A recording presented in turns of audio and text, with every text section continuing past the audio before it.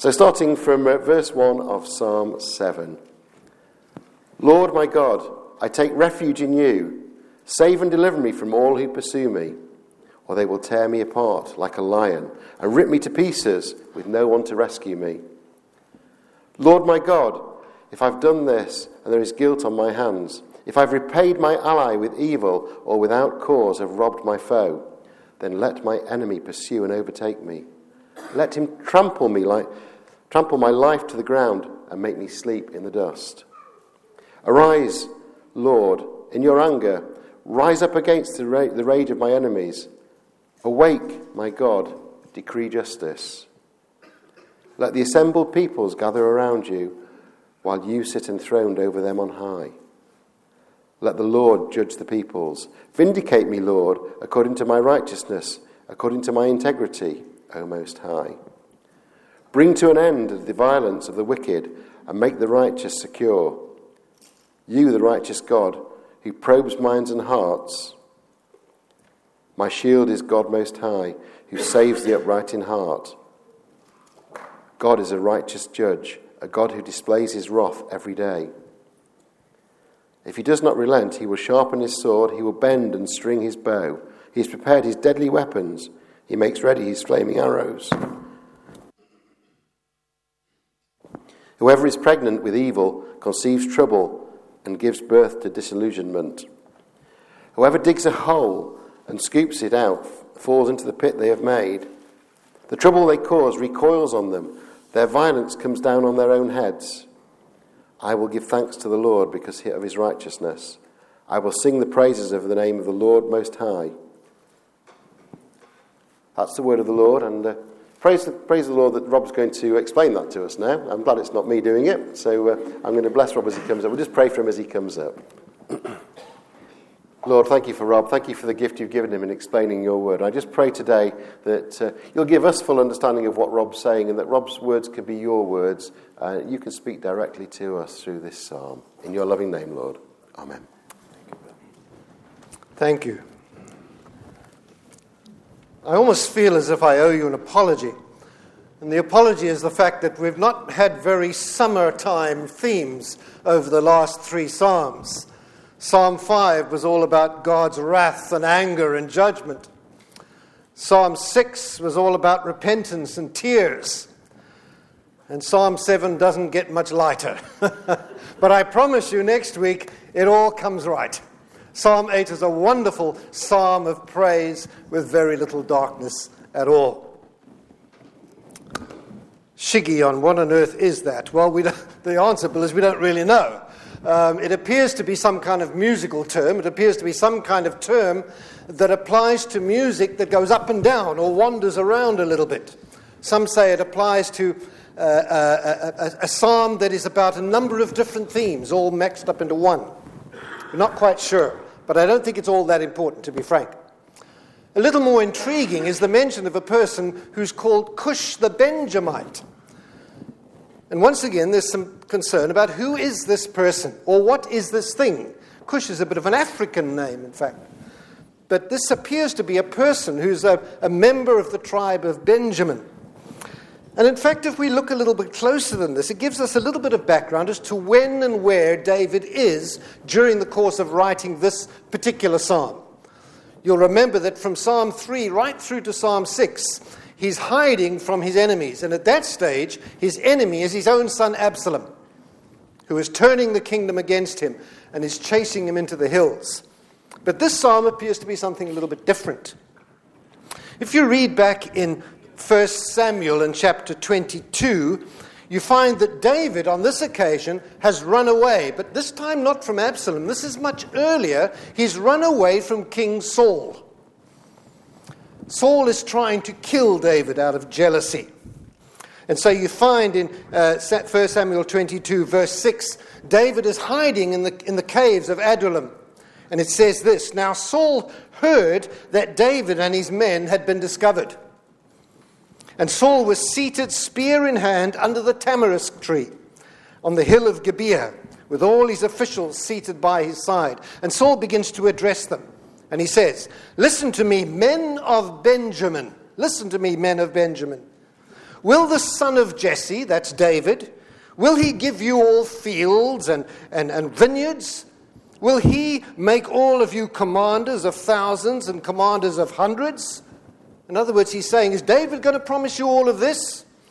Is that why you've all conspired against me? And what he's trying to do is to convince them, the tribe of Benjamin and Cush and the others, that he's a far better bet than David is. David is nothing but a no-good rebel. And he wants them to spy on David. He wants them to help him to track David down, get a hold of him, and have him killed. So it appears this man Cush is a member of this tribe of Benjamin that is now allied to Saul, and he's determined to find David and bring him to justice. We'll come back to him in just a moment. The overall theme of the psalm seems to be God's vindication of David and God's judgment, again, as we've seen before, on his enemies. And in fact, this psalm looks at the word judgment from 4 different angles. And if you look at the first 2 verses, what it appears to say is this. It says that other people will sometimes judge us unfairly. Other people will sometimes judge us unfairly. We've all been victim of that, haven't we? Lord my God, I take refuge in you. Save and deliver me from all who pursue me. Or they will tear me apart like a lion and rip me to pieces with no one to rescue me. So it appears that this Cush the Benjamite has been telling Saul all sorts of lies about David, painting a picture of him as a dangerous and deceitful traitor. And Saul intensifies his manhunt as a result of all of this, and David has to flee physically from the kingdom. But essentially, David remembers this, and it's so important. David says in the beginning of the psalm, Lord my God, I take refuge in you. Remember that David once tended his flocks. David once had to fight off lions himself, way back in the early days before he was even called. So he knows what it's like to be a victim. But this time, he's the one who's being chased. He's the one who feels as if there's a lion at his door about to attack him. So we find in 1 Samuel chapter 24 and 25, David running from Saul. And sometimes he refers to himself even as a dead dog. Can you imagine referring yourself to a dead dog? That's how depressed he feels. He even calls himself a flea and a bird that is being hunted. So he's in a terrible state. But remember, David is being falsely accused. And the only place he can go for protection, just as when we are falsely accused, there's only one place we go for protection. My God is my refuge. There's no one else he can appeal to. And I thought, well, so what? What's this got to do with us today? I think we as Christians, as twice-born believers in the Lord Jesus Christ, will from time to time find ourselves misunderstood, misrepresented, and most painfully, sometimes even slandered and wrongly accused. In the extreme, we have some of the accusations that are made against us and what we believe by the spokesman for the accusers, Richard Dawkins, in his work as the evangelist of atheism in the world today, Professor Dawkins, who at least I think is brave enough to come out and say what many other people are thinking. And if you're a person of faith in Christ, faith in God, listen to what he says about you. He says, faith is the greatest cop-out, the great excuse to evade the need to think and evaluate evidence. Faith is the belief in spite of, even perhaps because of, the lack of evidence. Faith can be very, very dangerous. Listen to this carefully. And deliberately to implant faith into the vulnerable mind of an innocent child is a grievous wrong. He goes on to say later that teaching a child about faith is the most evil form of child abuse. How does it feel to be accused of child abuse when you take your child to Sunday school and you read the Bible stories to your child around the table? That's the accusation that comes, not just from Richard Dawkins, but from others.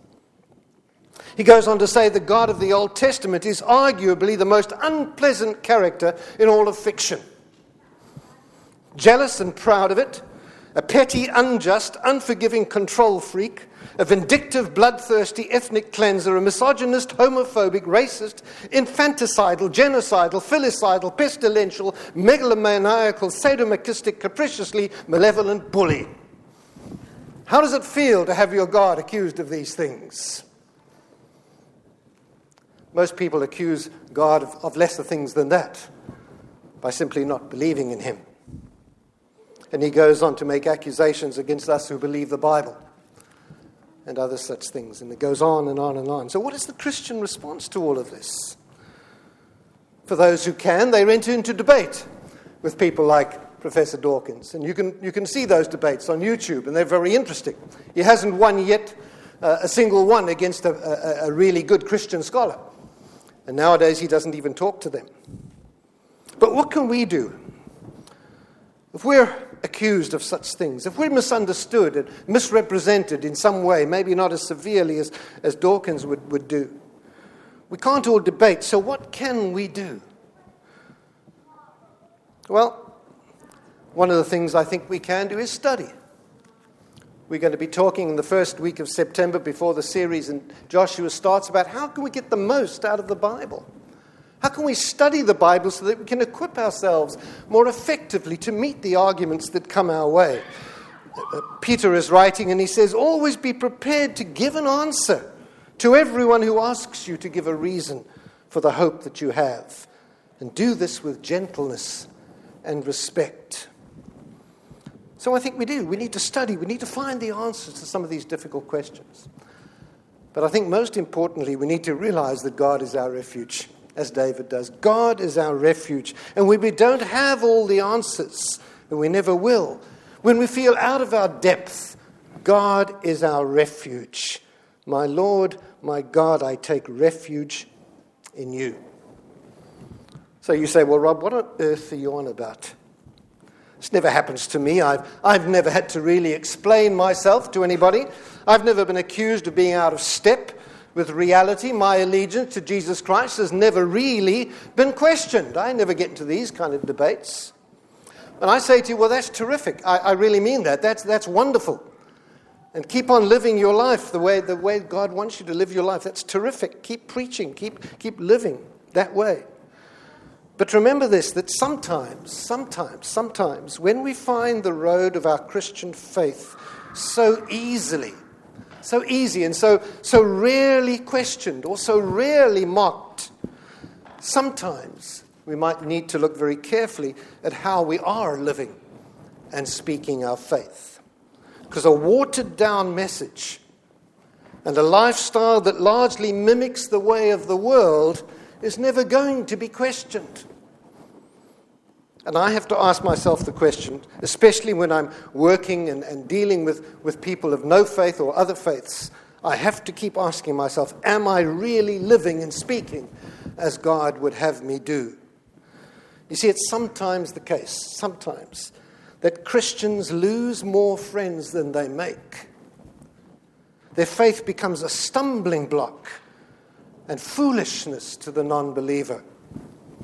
Popularity was never one of the gifts of the Spirit. Sometimes, and in some cases, isolation can be the result of living a faithful Christian life.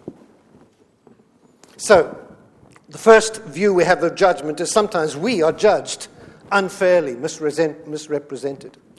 The second part, verses 3 to 5, says this: we need to judge ourselves honestly. Look what David says here. Lord, my God, if I have done this, and there is guilt on my hands, and if I've repaid my ally with evil, and without cause robbed my foe, then let my enemy pursue me and overtake me. Let him trample my life to the ground and make me sleep in the dust. We need to judge ourselves honestly. So what do we find here? We find the psalmist affirming his own integrity before God. And more than this, he's asking God to vindicate him. Because he knows that as far as these accusations that are being leveled at him by Cush the Benjamite and all of the others, they're not true. David is not an innocent man. by any means. David has done all sorts of things. But at this point in life, he's not guilty of what he's being accused of doing. When it comes to repenting, nobody does it better than David. Really. If you feel ever at a time when you have a heavy burden of wanting to repent and you feel terribly sorry for what you've done, then pick up Psalm 51 and see how David expresses his repentance after that terrible sin with Bathsheba, which comes later in his life. And just a couple of verses. This is one of the most remarkable pieces of David's writing. When he bears his soul before God, he knows how to repent. And he says, "Have mercy upon me, O God, according to your unfailing love. According to your great compassion, blot out my transgression. Wash away all my iniquity and cleanse me from my sin. For I know my transgressions and my sin is ever before me. Against you and you only I have sinned and done what is evil in your sight." There's no more expressive words of repentance, those of David's. And use that psalm sometimes when you feel as if you really need to come to the Lord and confess. On the odd occasion, I've been known to express my own concerns about what is sometimes called contemporary Christianity. I still worry a little bit about that term. And one of the things that in the many pieces of literature that I read, the many websites I look at, the many emails I get from contemporary Christianity organizations, one of the things that worries me is that in so much of this literature, there seems to be a very, very small emphasis indeed, sometimes a complete absence of the need for repentance and confession. And even the word sin seems to be downplayed. Lots and lots about heaven and about love, not so much about the other side. And I believe this is one area in which I hope I'm sincerely hope I'm wrong. I really do. And that the practitioners of contemporary Christianity will not pick and choose only the nice bits and leave out the other bits about repentance and confession and sin. It would be disastrous. But here we have David, and he's not repenting. He's pleading for vindication. He's not sorry for a sin he hasn't committed. He's being wrongly accused of treason, and he's claiming that his motives are blameless. So he says, if I have done this, and if there's any guilt, and if I've repaid my ally with evil, and if without cause I have robbed my foe, if these things are true, then Lord, punish me. Let them pursue me, let them trample me into the ground. He accepts he would deserve such punishment, but the accusations are false. And this is very important because there are two occasions very close to this period of time, in 1 Samuel 24 and 25, when David is given the actual opportunity to kill King Saul. Right there. He could have done it with a blow of the sword. But he doesn't do it. He steps back. Knowing that this man is seeking to take his life, he steps away from it. He doesn't commit that sin of regicide. And it proves that his heart is not filled with a sense of personal malice or a desire for revenge. Once again, so what? What does this mean for us? Well, I believe it's equally important that we are honest and open with our Lord and with ourselves. We're guilty but forgiven sinners. We are not in day-to-day practice perfect, but we have Christ's righteousness imputed to us. God's eyes were justified. We made perfect through the obedience to death of our Lord Jesus. And when we first came to Christ those years ago, for me it was when I was a teenager, 13 years of age, I repented of my sin, confessed my sin, and I turned away from the old life. It doesn't mean I don't still drift back into it from time to time. Anyone who knows me knows that I do. But he forgave me. We admit to no ability in ourselves to save ourselves or even to live the Christian life. It's all by grace. We don't need to repent of sins we've not committed. We don't need to confess things that others say about us that are untrue. But we do need every day to confess our own sins to him, our failures and our shortcomings. Forgiveness is given, and it's given every day. But it does follow repentance. So, the first half of the psalm, others will judge us unfairly. We need to judge ourselves honestly. The next large section of the psalm, verses 6 to 13, now I'm not going to spend too much time on it because it deals with a theme we've already dealt with. And that is that God judges sinners righteously.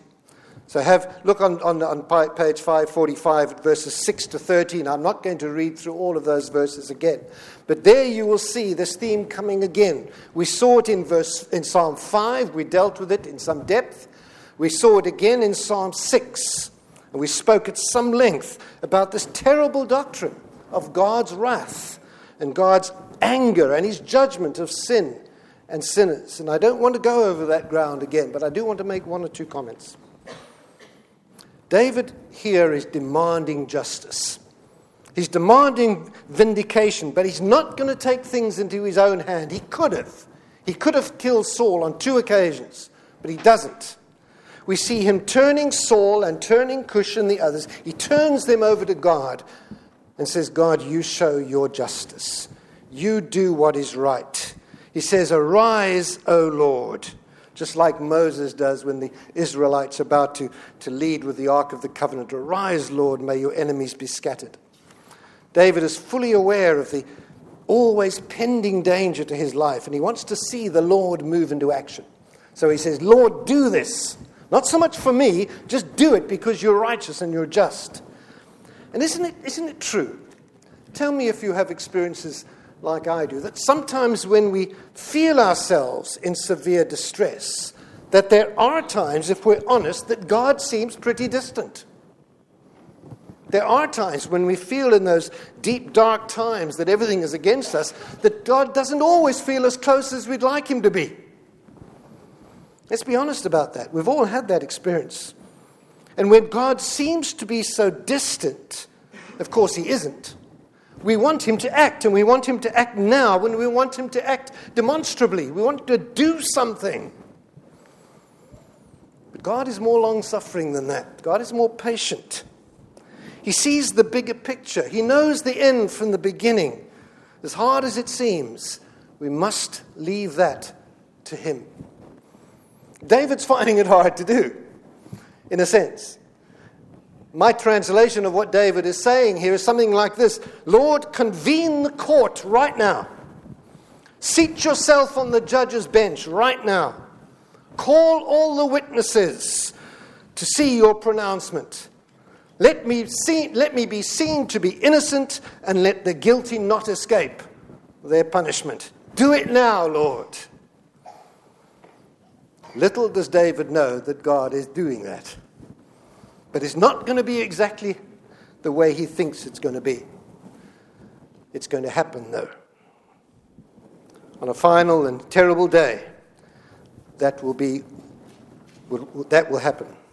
And it may not come soon enough for David, and it probably doesn't seem to be coming soon enough for us sometimes, but it is coming. God, in his righteousness, in his justice, in his holy anger, will judge. And no one will escape that day. Sentences will be fair. Sentences will be carried out to the letter. The time for appeals and retrials will be over, and reasonable doubt will no longer be the issue, because justice will be done.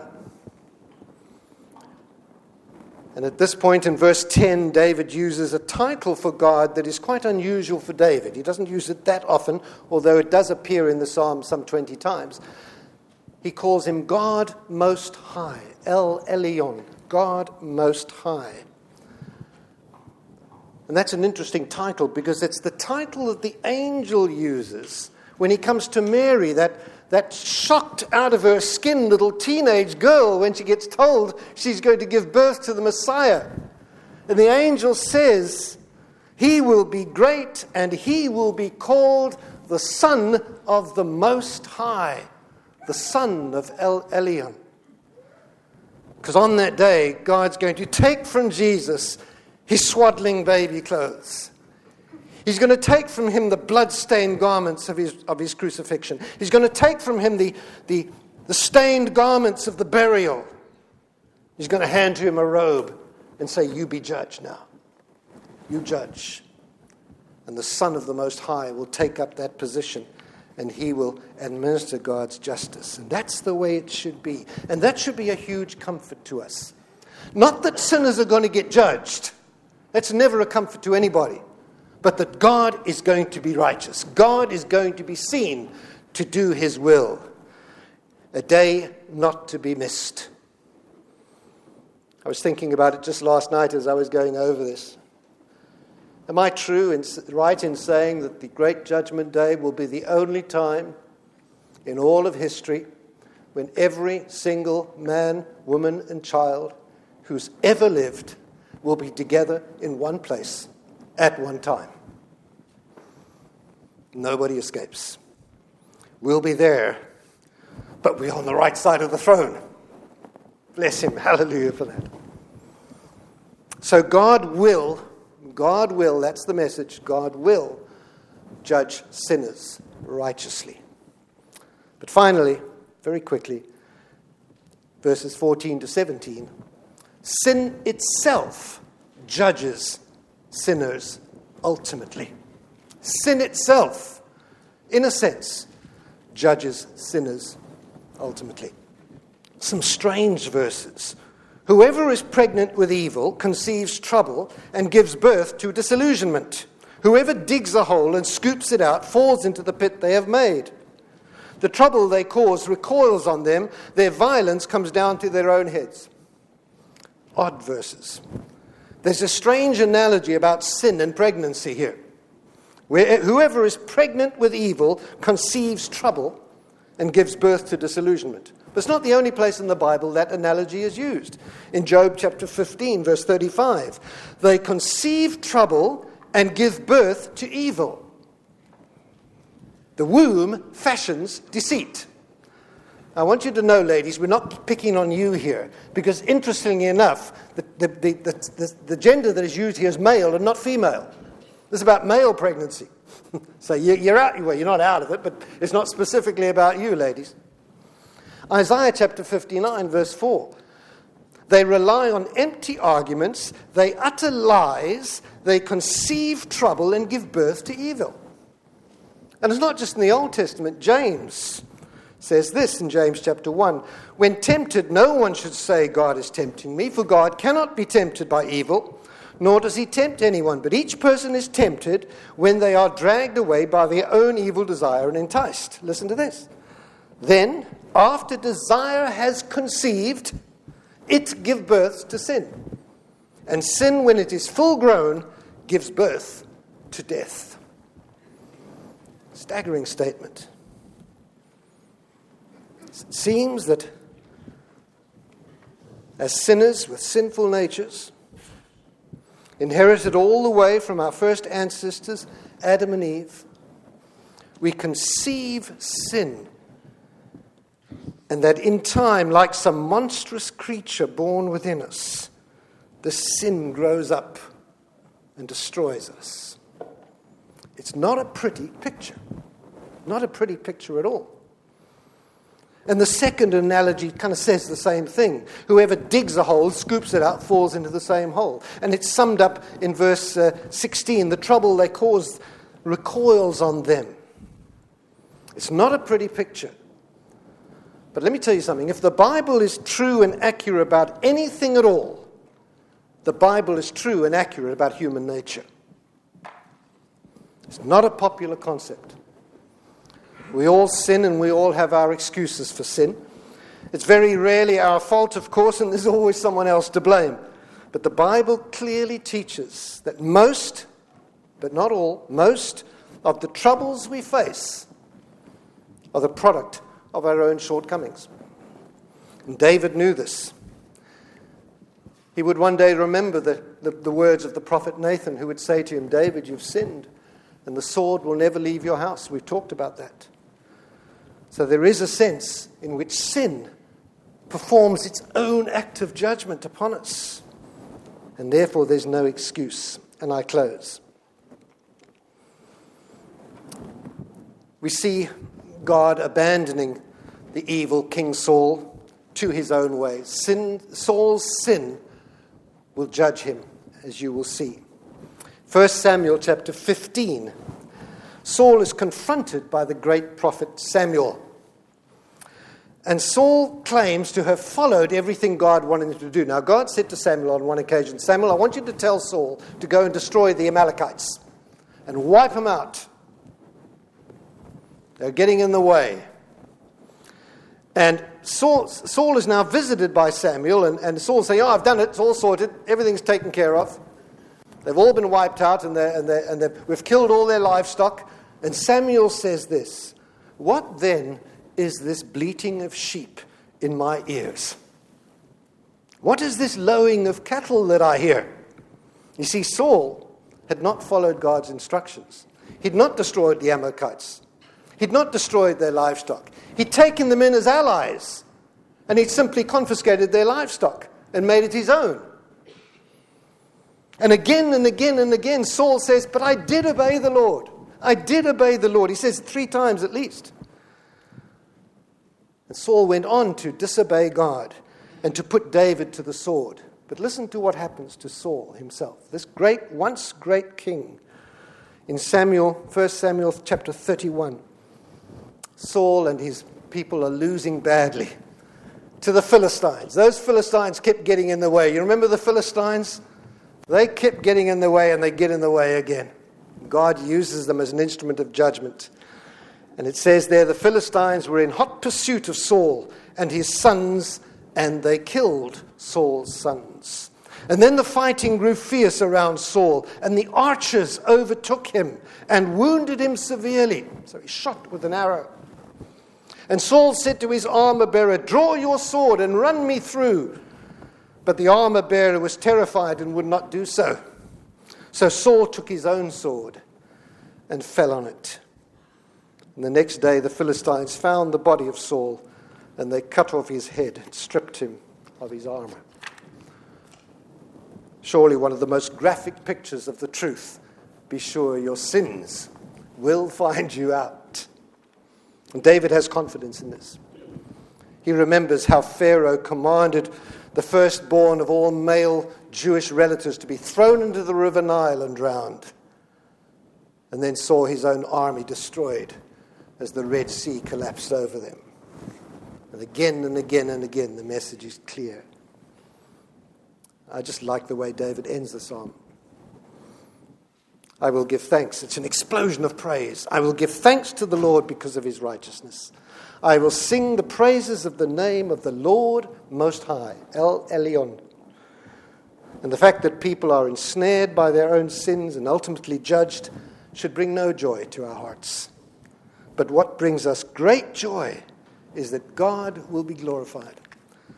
God in his righteousness will be exalted. And on this holiday Sunday morning, even though we've had to examine some of the sadder and more serious parts of Scripture, we rejoice in this. We really do. That all of us, in our sinfulness and in our rebellion, have this wonderful forgiveness that he brings. And I leave this with you. In your day-to-day living, in your day-to-day going about your work in the grace of God as he lifts you up and turns you into the person that he wants you to be. When you do fall away, when you do slip, when you do slide, and we've done that, all of us. We used to call it backsliding. Do you remember that?